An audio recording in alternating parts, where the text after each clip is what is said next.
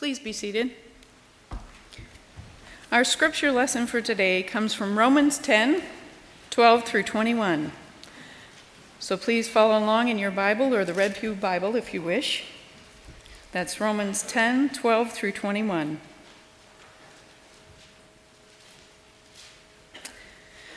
For there is no difference between Jew and Gentile. The same Lord is Lord of all and richly blesses all who call on him. For everyone who calls on the name of the Lord will be saved. Here then, can they call on the one they have not believed in? And how can they believe in the one whom they have not heard? And how can they hear without someone preaching to them? And how can they preach unless they are sent? As it is written, how beautiful are the feet of those who bring good news. But not all the Israelites accepted the good news. For Isaiah says, Lord, who has believed our message? Consequently, faith comes from hearing the message, and the message is heard through the word of Christ. But I ask, did you not hear? Of course they did. Their voice has gone out into all the earth, their words to the ends of the world.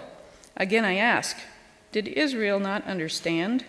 First Moses says, I will make you envious by those who are not a nation. I will make you angry by a nation that has no understanding. And Isaiah boldly says, I was found by those who did not seek me, and I revealed myself to those who did not ask for me. But concerning Israel, he says, all day long I have held out my hands to a disobedient and obstinate people. This is the word of the Lord.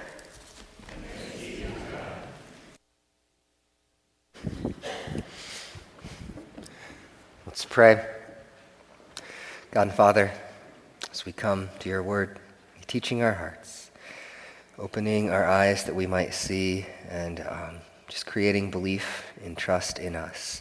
Pray that you would be near all of us sinners as we seek to hear and apply your word. Be with me, a sinner, as I proclaim it. Pray these things in the name of Jesus. Amen. So I remember reading a story a while back about the 1980 New York City mayoral election, where the incumbent mayor was Ed Koch or Koch, and I don't know how to say his name, so just to be clear, even though this is an illustration that uses a political election, I have no idea what the big picture politics of this thing were, right? But we're going to say Koch. Ed Koch was running for re-election, and there was this scandal brewing because New York City was apparently broke at the time and had no money, and he had decided to spend a bunch of money anyway to create bike lanes all over New York City. And I am a biker and love bike lanes, but in 1980, when New York City was broke, this had, the hallmarks of kind of a political scandal and was poorly implemented.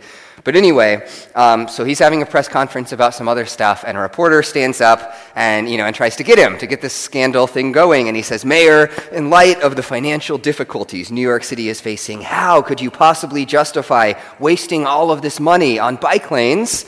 And Koch reportedly looked at the guy and he said, yeah, it was a terrible idea.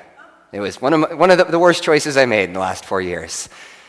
And that was it, right? Because that's what he said, and the reporter stood there for a minute, and then everyone shrugs and moves on, and there was no scandal about it. And it's striking to me, I still remember that story, because that's just not the response that we expect, right? Maybe not especially from politicians, but none of us expect when someone is confronted and called out on something like that for them to just say, yeah, it's my fault, it was a terrible idea, and just admit it. We always expect people to shift the blame.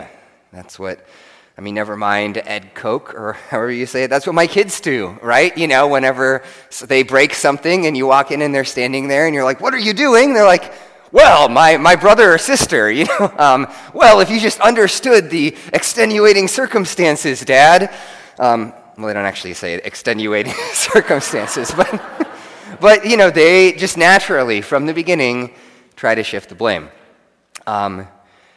We all do that, and I think that's what Paul is trying to safeguard against in this part of Romans.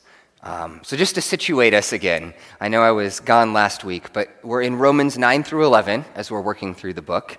And here, Paul is dealing with a specific question. First, in 1 through 8, he kind of proclaims this big picture story of the gospel, that everyone is under sin and everyone is being saved by faith in Jesus Christ and gathered in. And in verses 12 and 13 of our reading, Paul kind of calls back to one of the big implications he makes of that. So he says, starting in verse 12, "For there is no difference between Jew and Gentile. The same Lord is Lord of all, and richly blesses all who call on him. For everyone who calls on the name of the Lord will be saved." So that's what he was saying, big picture, right? Jew or Gentile, whoever you are, if you have faith and trust in Jesus Christ, you will be saved. But then that raises this question that Paul's been dealing with in these 3 chapters for his original hearers, which is, okay, but then what about Israel, right? In the Old Testament, God had this one chosen people that had this kind of special place, and plenty of people in Israel are accepting Jesus, right? Paul and the other apostles are all, are all from Israel, but lots of people are rejecting him too.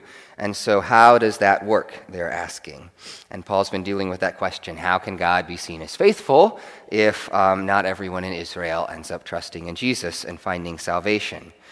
And in what we worked through the last 2 weeks, Paul kind of stresses these 2 parts of an answer. Next week, we're going to finally get to the full answer to that question.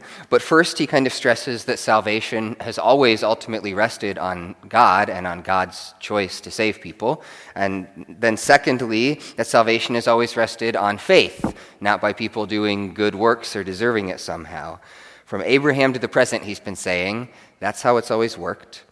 And now, Paul, in these verses, kind of focuses on what I think he predicts people will do in the face of that, which is that they will try to shift the blame. That Paul is going to call them to trust in and submit to God, and he knows that they're going to try to shift the blame.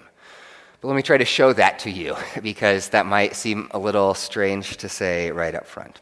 So if we start in the text in verse 14, Paul first focuses on how this salvation by faith comes to people, and particularly on how it comes to Israel. So in verses 14 and 15, he says, "How then can they call on the one they have not believed in?" He's just said, remember, anyone who calls on the name of the Lord will be saved. But he says, how can they call on the one they haven't believed in? And how can they believe in the one of whom they have not heard? And how can they hear without someone preaching to them? And how can anyone preach unless they are sent? As it's written, how beautiful are the feet of those who bring good news. And so there's this process that Paul's describing, which is the process that I think any of us would kind of work out if we thought about how do people ultimately come to meet Jesus. He says, first, God sends out people to preach, right? And to bring the good news. And he doesn't just mean like what I'm doing up here, right? But he means people, to tell other people the good news about Jesus. How can anyone preach unless they're sent? God sends these people, and then those people preach it, and other people hear it. How can they hear without someone preaching to them?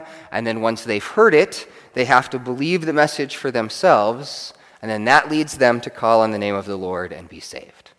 So that's the process, right? God sends preachers, and preachers preach, and then the hearers hear, and then the hearers believe, and then they call on the name of the Lord and are saved.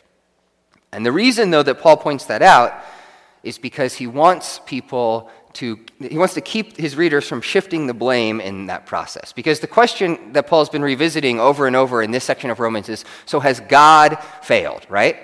And so he describes this process to try to stress the fact that all the parts of that process that depend on God have been fulfilled. So first he says, God sent people. At the end of verse 15, he quotes from Isaiah 52. And that quotation is about the way that the Messiah will come, and then people will come and bear witness to him. How beautiful are the feet of those who bring good news. So Paul's saying, so that's happened, right? God has sent his Messiah, and people like me have come, and we're proclaiming this good news to you. And he says those preachers have been heard. That's verse 17. He says, consequently, faith comes from hearing the message, and the message is heard through the word of Christ. Those preachers have to be heard, and then he says they have been in verse 18. But I ask, did they not hear? Of course they did. Their voice has gone out into all the earth, their words to the ends of the world. Paul is there quoting from Psalm 19, and immediately Psalm 19 is talking about just the way that the sun and moon and stars bear witness to God and proclaim it to all of the earth, to everybody in the world, that He's the Lord. But Paul seems to be using that as an image of what he and the early church is doing, right? They're going out into all the world and they're proclaiming this good news about Jesus, spreading God's word that widely. So he says, preachers have come and preached, and people have heard them. But then, of course, you could also say, okay, well, like they've heard it, but they haven't really understood it. Maybe the problem is that it's too hard to understand what they're saying. They've missed it through no fault of their own. And so then Paul adds this second question in verse 19. Again, I ask, did Israel not understand? First, Moses says, I will make you envious by those who are not a nation. I will make you angry by a nation that has no understanding. So Paul's focusing in on that question of understanding, and he says that they should have understood what was happening, basically. That this message that he and other people are bringing, it's not some new thing, it's the way it's always worked. And so the first example he gives in what we just read is from Deuteronomy 32, where Moses tells Israel that God is going to work among the nations, drawing many of them to trust in him in a way that will make Israel jealous. And that, Paul says, that's happening right now. And then in verse 20, he gives another quotation, and Isaiah boldly says, I was found by those who did not seek me. I revealed myself to those who did not ask for me. So that's from the prophet Isaiah, and Paul is saying that God himself says that he's going to go to those who didn't seek him, right? Those outside his people, the Gentiles, and gather them in. And then in verse 21, on the other side of the coin, but concerning Israel, he says, all day long I have held out my hands to a disobedient and obstinate people. And those three quotations together are meant to address that, people hear what Paul's saying and they're saying like, well, I mean, where are you getting that, right? That seems like that doesn't make sense to me. And Paul's saying, no, this is always how it's worked, right? God has always expressed throughout Scripture that he has this heart for and concern for all the nations, and that his own people are sinful and need salvation, just like the rest of humanity. And what Paul's really doing in that is he's trying to stress that, like, no, you've always had the information, right? That's this understanding piece of it. You've always had the information you need to know to trust in God. That the problem isn't your brain, the problem is one of rebellion, and it's a problem with your heart, that you don't want to understand this message. And so let's step back. Here's what Paul's saying. He's saying, okay, here's this process, right? God has to send preachers, and they have to preach, and you have to hear, and hear both in the sense of like just hear it, but hear it too in the sense of be able to understand it, and then you have to believe, and then you have to call on the name of the Lord to be saved. And what he's saying is everything up to the believing, all of that part of the process that depends on God has been done, and it is happening.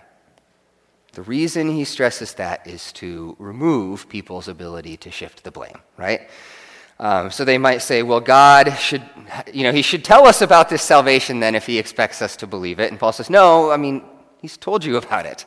And they should say, well, we should, it's too hard to understand. It's not our fault. And he says, no, like, you should have been able to understand it. Those things have been done. The issue isn't with your brain or the information or something outside of you.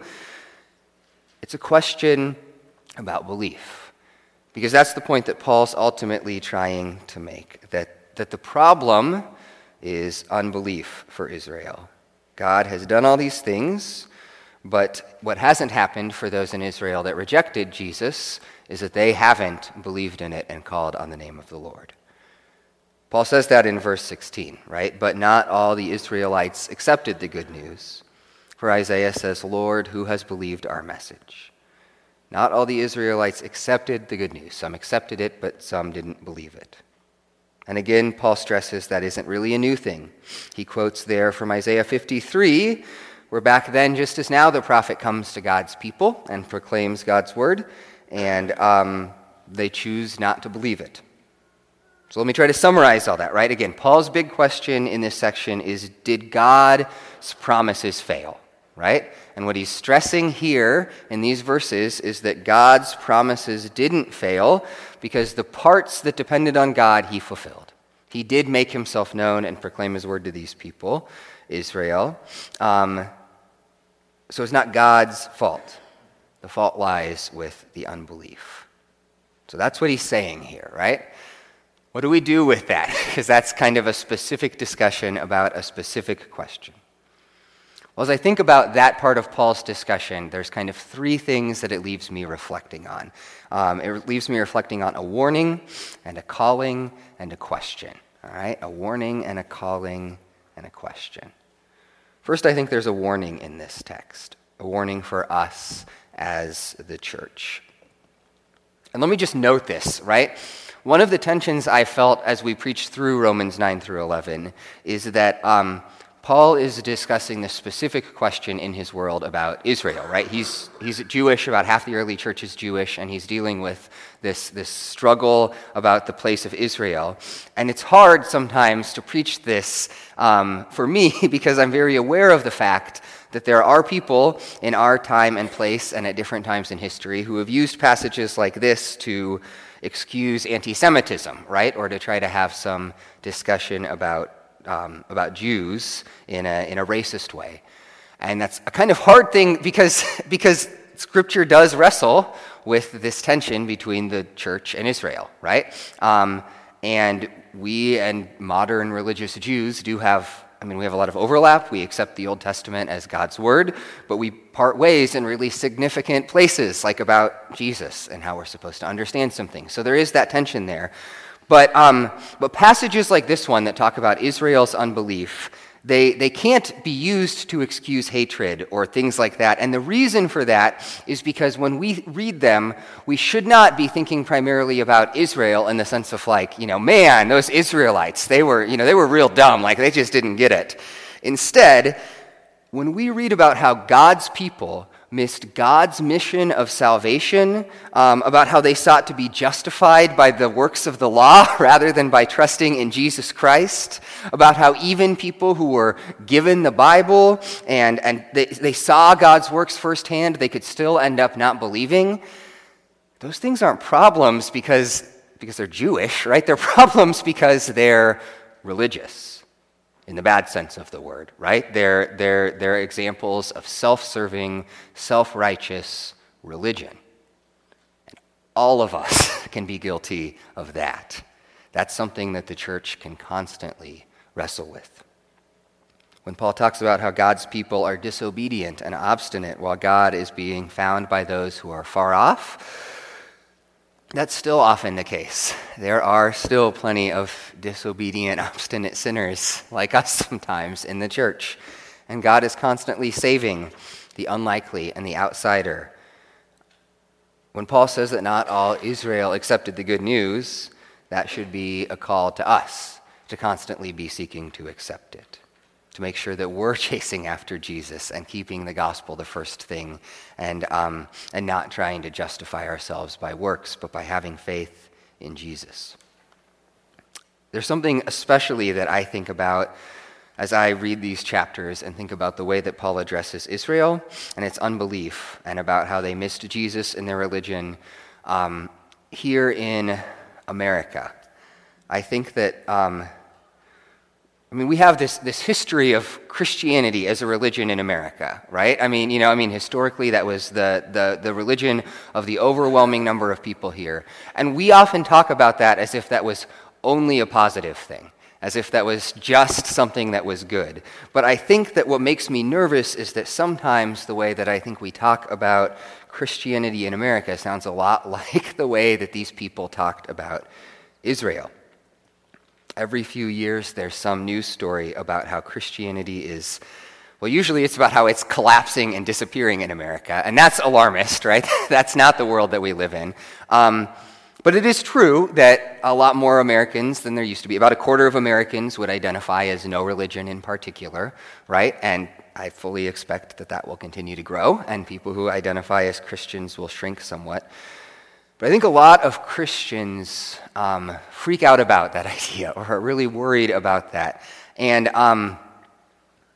honestly, I don't spend a lot of time worrying about that because often I suspect that the greater part of that Christianity that is dying wasn't really the kind of Christianity we want to begin with.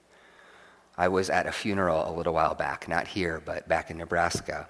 And it was at a church, and I sat through the funeral service, and not once in the half-hour service was Jesus ever mentioned.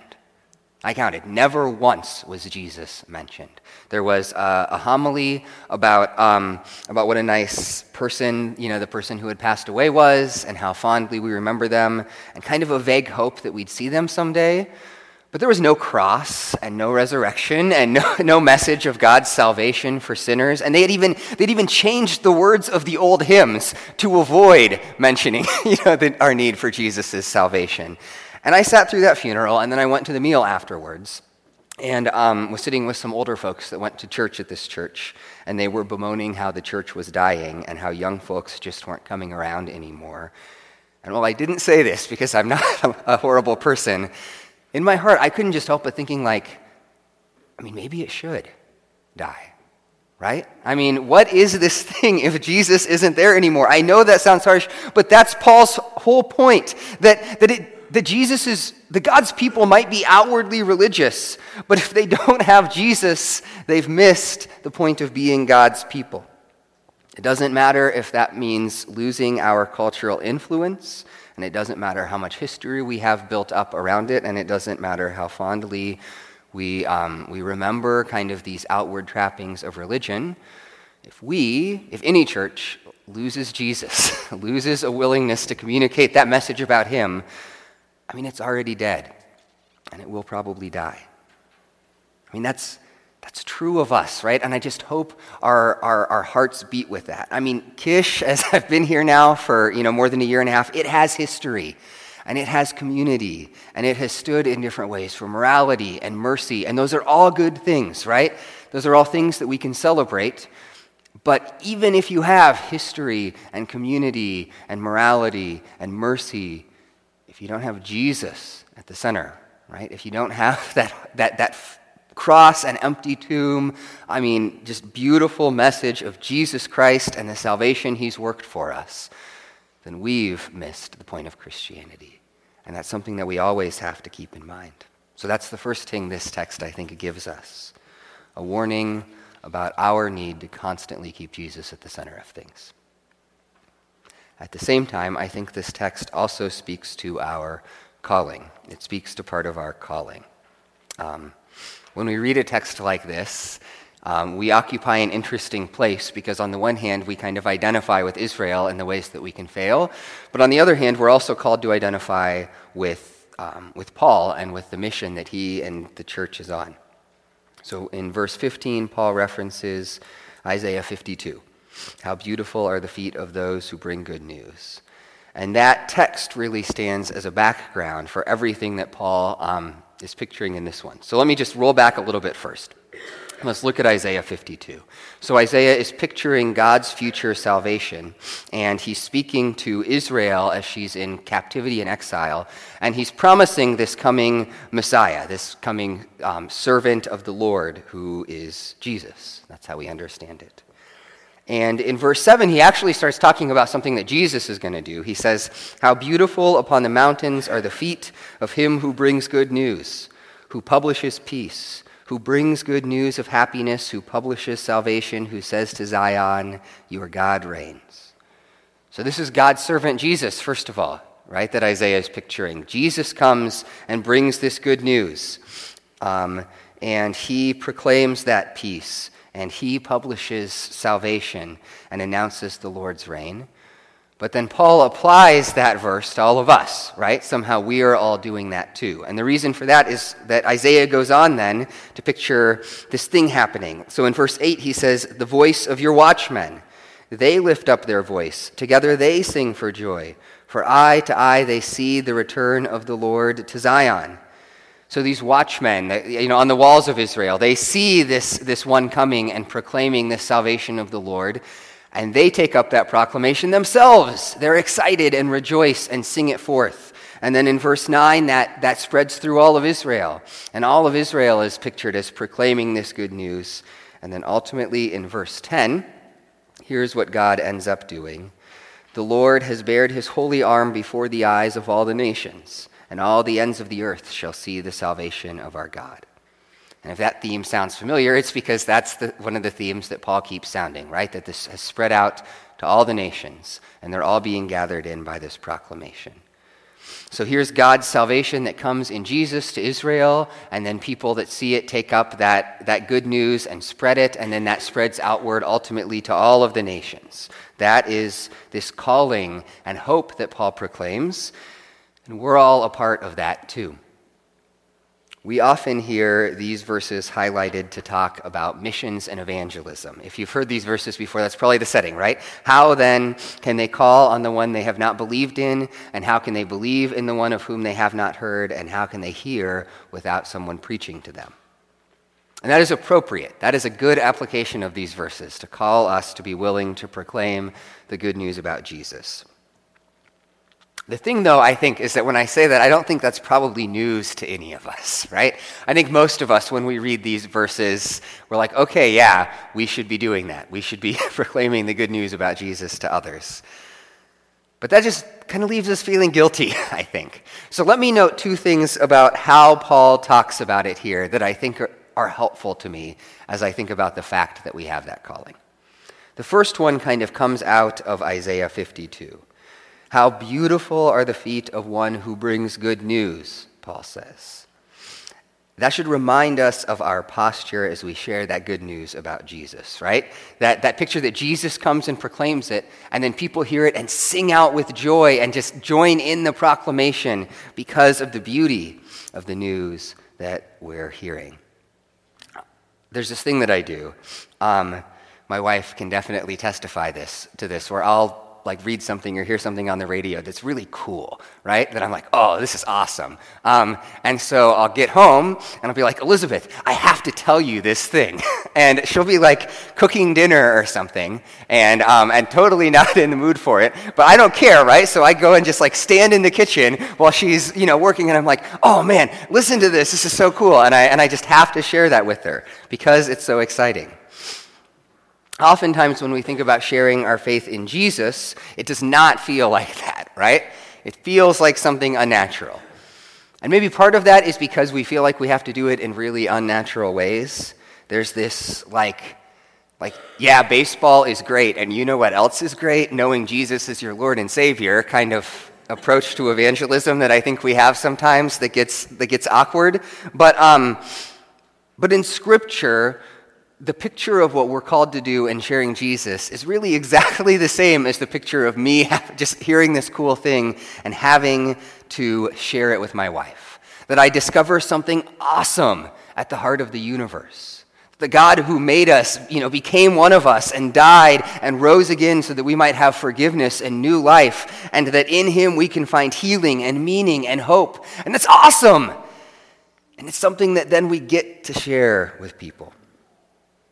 And when you have that attitude, you're freed from feeling like it's unnatural and weird, because even though it can kind of be an odd thing, it's exciting, and so it's natural to share it with people. I knew a guy, this guy was probably more than anyone I've ever met gifted in evangelism. And I'm not saying that you should do exactly what he does here, right? I mean, he could just do this in this genuine way.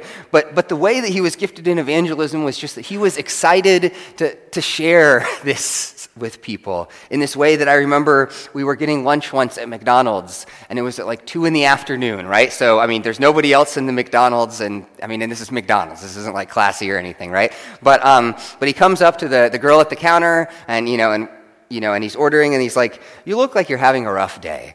And she's kind of like, "Yeah." And he just is like, "You know that God loves you specifically?" And there's this moment where she's just almost really? Is the look in her eyes. He's like, "Yeah, he loves you so much, and he died to work that love for you." And none of it was forced, right? Even though that's not a conversation that I would imagine myself having, it was just, "You're having a rough day. This is this exciting good news that I have, and I just want to share it with you." And I ended up standing around awkwardly for a half hour because everyone in the McDonald's ended up coming up to the counter, and he had this conversation. Again, I can't do that, right? But that's what it looks like to be someone who is bringing good news, right? With beauty. So this passage changes how we think about sharing Jesus with people. And I also think it gives us a kind of freedom as we do it. One of the reasons I think that we're often afraid to share Christ is because we measure our attempt by the outcome. Our success or failure in that moment is measured by whether the person, accepts what we're saying or rejects it. And one of the things that always strikes me about Paul is this confidence that he has in the face of failure. I don't know if you've ever noticed this when you read about his ministry, but sometimes he goes and he preaches this sermon and all these people become Christians and believe. And sometimes he goes and preaches this sermon and there's a riot and they try to murder him. But regardless of what happens, he just gets up the next day and says, okay, we're on to the next thing, whether he succeeds or fails. And I think that part of the reason he's able to show that confidence is exactly what he's doing in these verses. He says, look, here's this process, right? Preachers preach and hearers hear and understand, and then they believe and they trust in Jesus, or they don't. And his stress is to say, there's a part of this process that I can be responsible for, right? And then there's a part of it that's just out of my hands. It's my job to proclaim Christ to you and to try to proclaim it in a way that you can hear and understand, and that's it. The other part is up to you and to God. And I think there's actually a huge amount of freedom in recognizing that about Paul's attitude, that you aren't responsible for changing somebody's mind or changing somebody's heart. You are responsible. You don't have to be smart enough or clever enough or persuasive enough to pass some threshold, right? You just, as best you can, try to give people the hope that you have in Jesus Christ, and then you've been faithful. And faithfulness isn't measured by the outcomes of how those people respond. Faithfulness is just measured by faithfulness. So we have this good news to share, and we're called to share it, right? We have this calling, so we have a warning and a calling. And then there's one more thing that this passage left me reflecting on. And that isn't about kind of our job as a group, but just about our individual hearts. It leaves me with a question about our hearts. So in verse 16, which is kind of the hinge verse of this passage, Paul zeroes in on the issue, right? He says, but not all the Israelites accepted the good news. For Isaiah says, Lord, who has believed our message? Right? This is the heart of what Paul's saying, that the issue for Israel is unbelief and this refusal to accept the good news. But the thing to recognize is that when Paul challenges Israel's unbelief, I don't think he's talking about this really conscious thing, right? He's not saying that they consciously went through this process where they said, well, Jesus is the Messiah, and the Bible points to him as the Messiah, and you know what we should do is we should reject him and not believe in him, right? Paul is not saying that they went through this kind of conscious process like that. Unbelief is subtler than that. And here's how it actually works. Our hearts are in love with sin. That's the first step of it. Our hearts are in love with some sin, and we know that to believe the gospel, we're going to have to confront that sin, right? Not that you stop sinning perfectly when you're a Christian, but becoming a Christian means repenting of your sin, acknowledging that it's wrong and seeking to turn from it.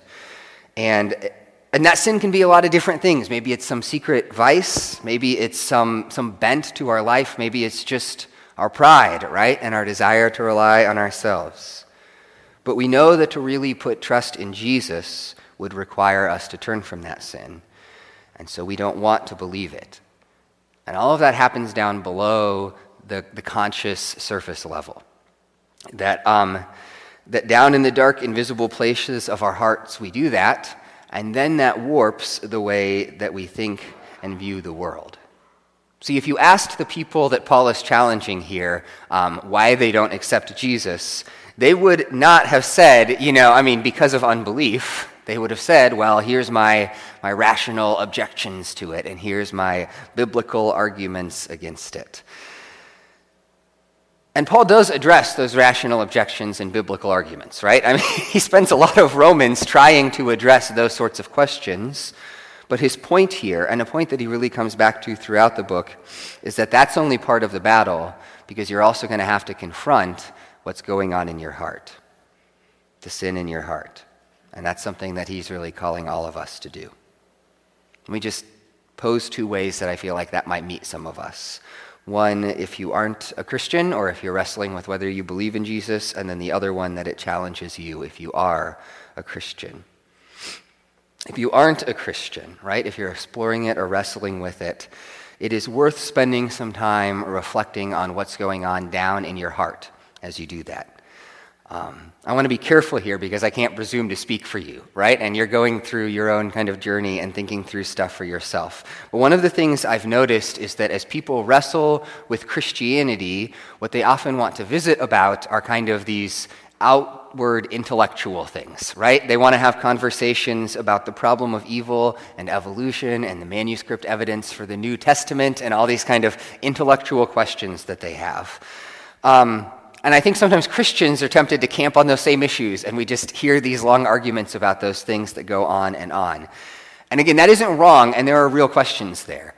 And frankly, if you want to talk about like the manuscript evidence for the New Testament, like I am happy to talk with you about that, right? That's totally my jam. But I think that oftentimes those sorts of questions distract us from what we're really struggling with as we wrestle with Christianity. I think sometimes people want to talk about evidence and arguments because then you don't have to talk about the really hard stuff, about how much this would cost me and what it would do to my relationships and what it would ask me to give up and what it would call me to change about my heart. And I'm not saying that the intellectual questions aren't important, right? But I am saying that if you don't shine a light down in your heart on those deeper struggles, I don't think the intellectual stuff will really matter because, it'll get answered or it won't, but you'll just go on to some other outside objection, right? Because you're not really confronting the struggles that matter. So if you're in that place, just think about that and ask yourself kind of what is going on in your heart, and if maybe there aren't some of those deeper things that you need to wrestle with as you're processing Christianity. And then if you are a Christian, in some ways, I think that same thing applies to us. If you are a Christian, it's still constantly necessary for us to check our hearts and our own unbelief. Sin can mess up how we think as well. It can warp how we read the Bible, and it can make us miss things that should be obvious. There is an unbelief that dwells in all of our hearts. Now, I don't mean by that, of course, absolute unbelief, right? To become a Christian means that you're putting your faith in Jesus and trusting in him. But it's what the centurion says to Jesus. He says, Lord, I believe, help my unbelief. It is still easy for us as God's people to harbor sin in our heart in a way that means that in different parts of our lives, we're not willing to believe what God says to us. And it's easy for us to let that warp the way we think about Christianity. Right? I mean, that's how Christians can sometimes be so wrong about things that should be so clear to them, right? Like when we ask, like, how could these people, back 150 years ago, how could these Christians defend slavery, right? When it's so clearly wrong. The answer is that they've got sin, right? They've got racism and greed and these sins in their hearts, and they don't challenge those sins with Scripture. And so that unbelief warps the way that they're thinking about their faith. And so what all of us are really called to do is to come back to that same question of our hearts, to pray to God to show us the ways that we're failing to believe the good news of the gospel, and to more and more be called to trust in Jesus and shaped in the ways that God wants us to be shaped. Because that's ultimately all of us, the thing that will make the difference and the thing that will form us more and more into the image of Jesus. Would you pray with me? Father, I pray that you would be at work in our people. Lord, as we go wrong, as we get things wrong about you, as we fail to believe the gospel of what you've done for us in Jesus and what you've done for others in Jesus, I pray that you would just teach and correct us. Help us to spread the good news of the love you've shown us in Jesus widely to the world, and help us to trust in him and always keep him at the center of things. We pray this in his name. Amen. Would you stand with me?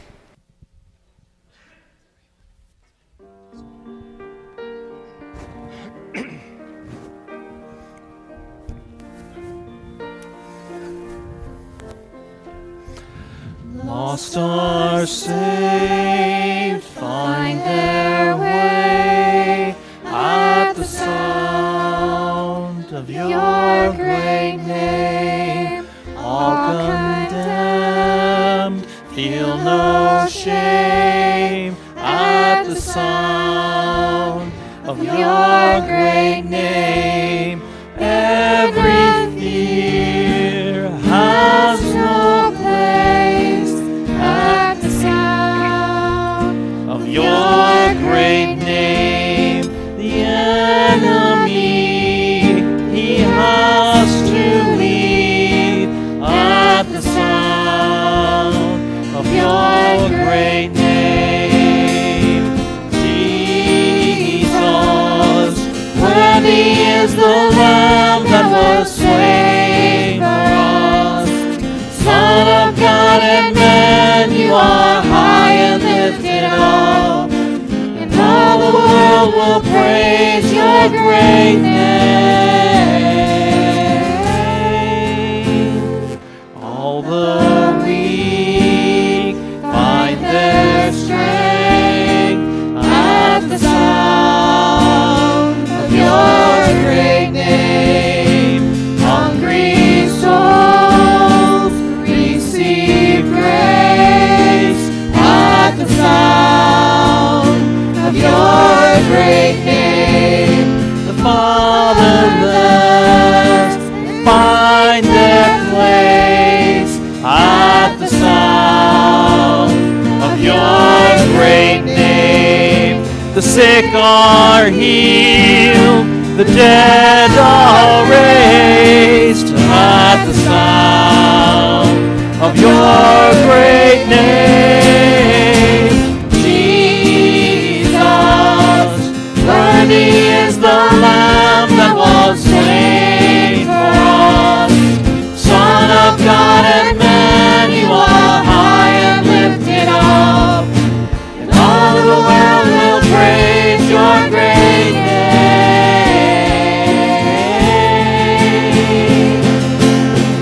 Redeemer, my healer, Lord Almighty, my Savior, defender, you are my King. Redeemer, my healer, Lord Almighty, my Savior, defender, you are my King. Jesus, worthy is the Lamb that was slain for us. Son of God and man, you are high and lifted up, and all the world will praise your great name.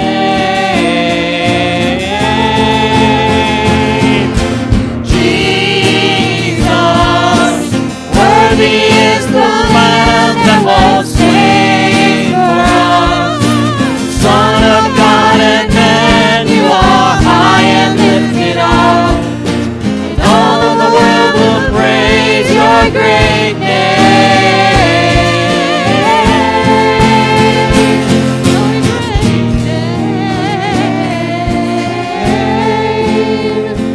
Your great name.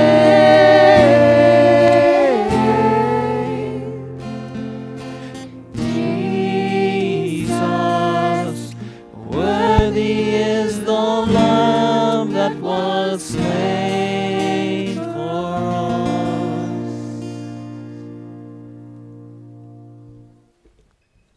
It's good to worship with all of you this morning. Make sure to greet one another as you go. There is a time of fellowship after the service. Make sure to greet Deb, as this is the Sunday that we're kind of saying farewell to her, for those of you that know her. At noon, we will be having a big potluck where everyone can, who knows her can gather with her. So please join us for that. Please do also join us Wednesday night for the Thanksgiving community service, as it will be a good time for us to rejoice in all that the Lord has done for us.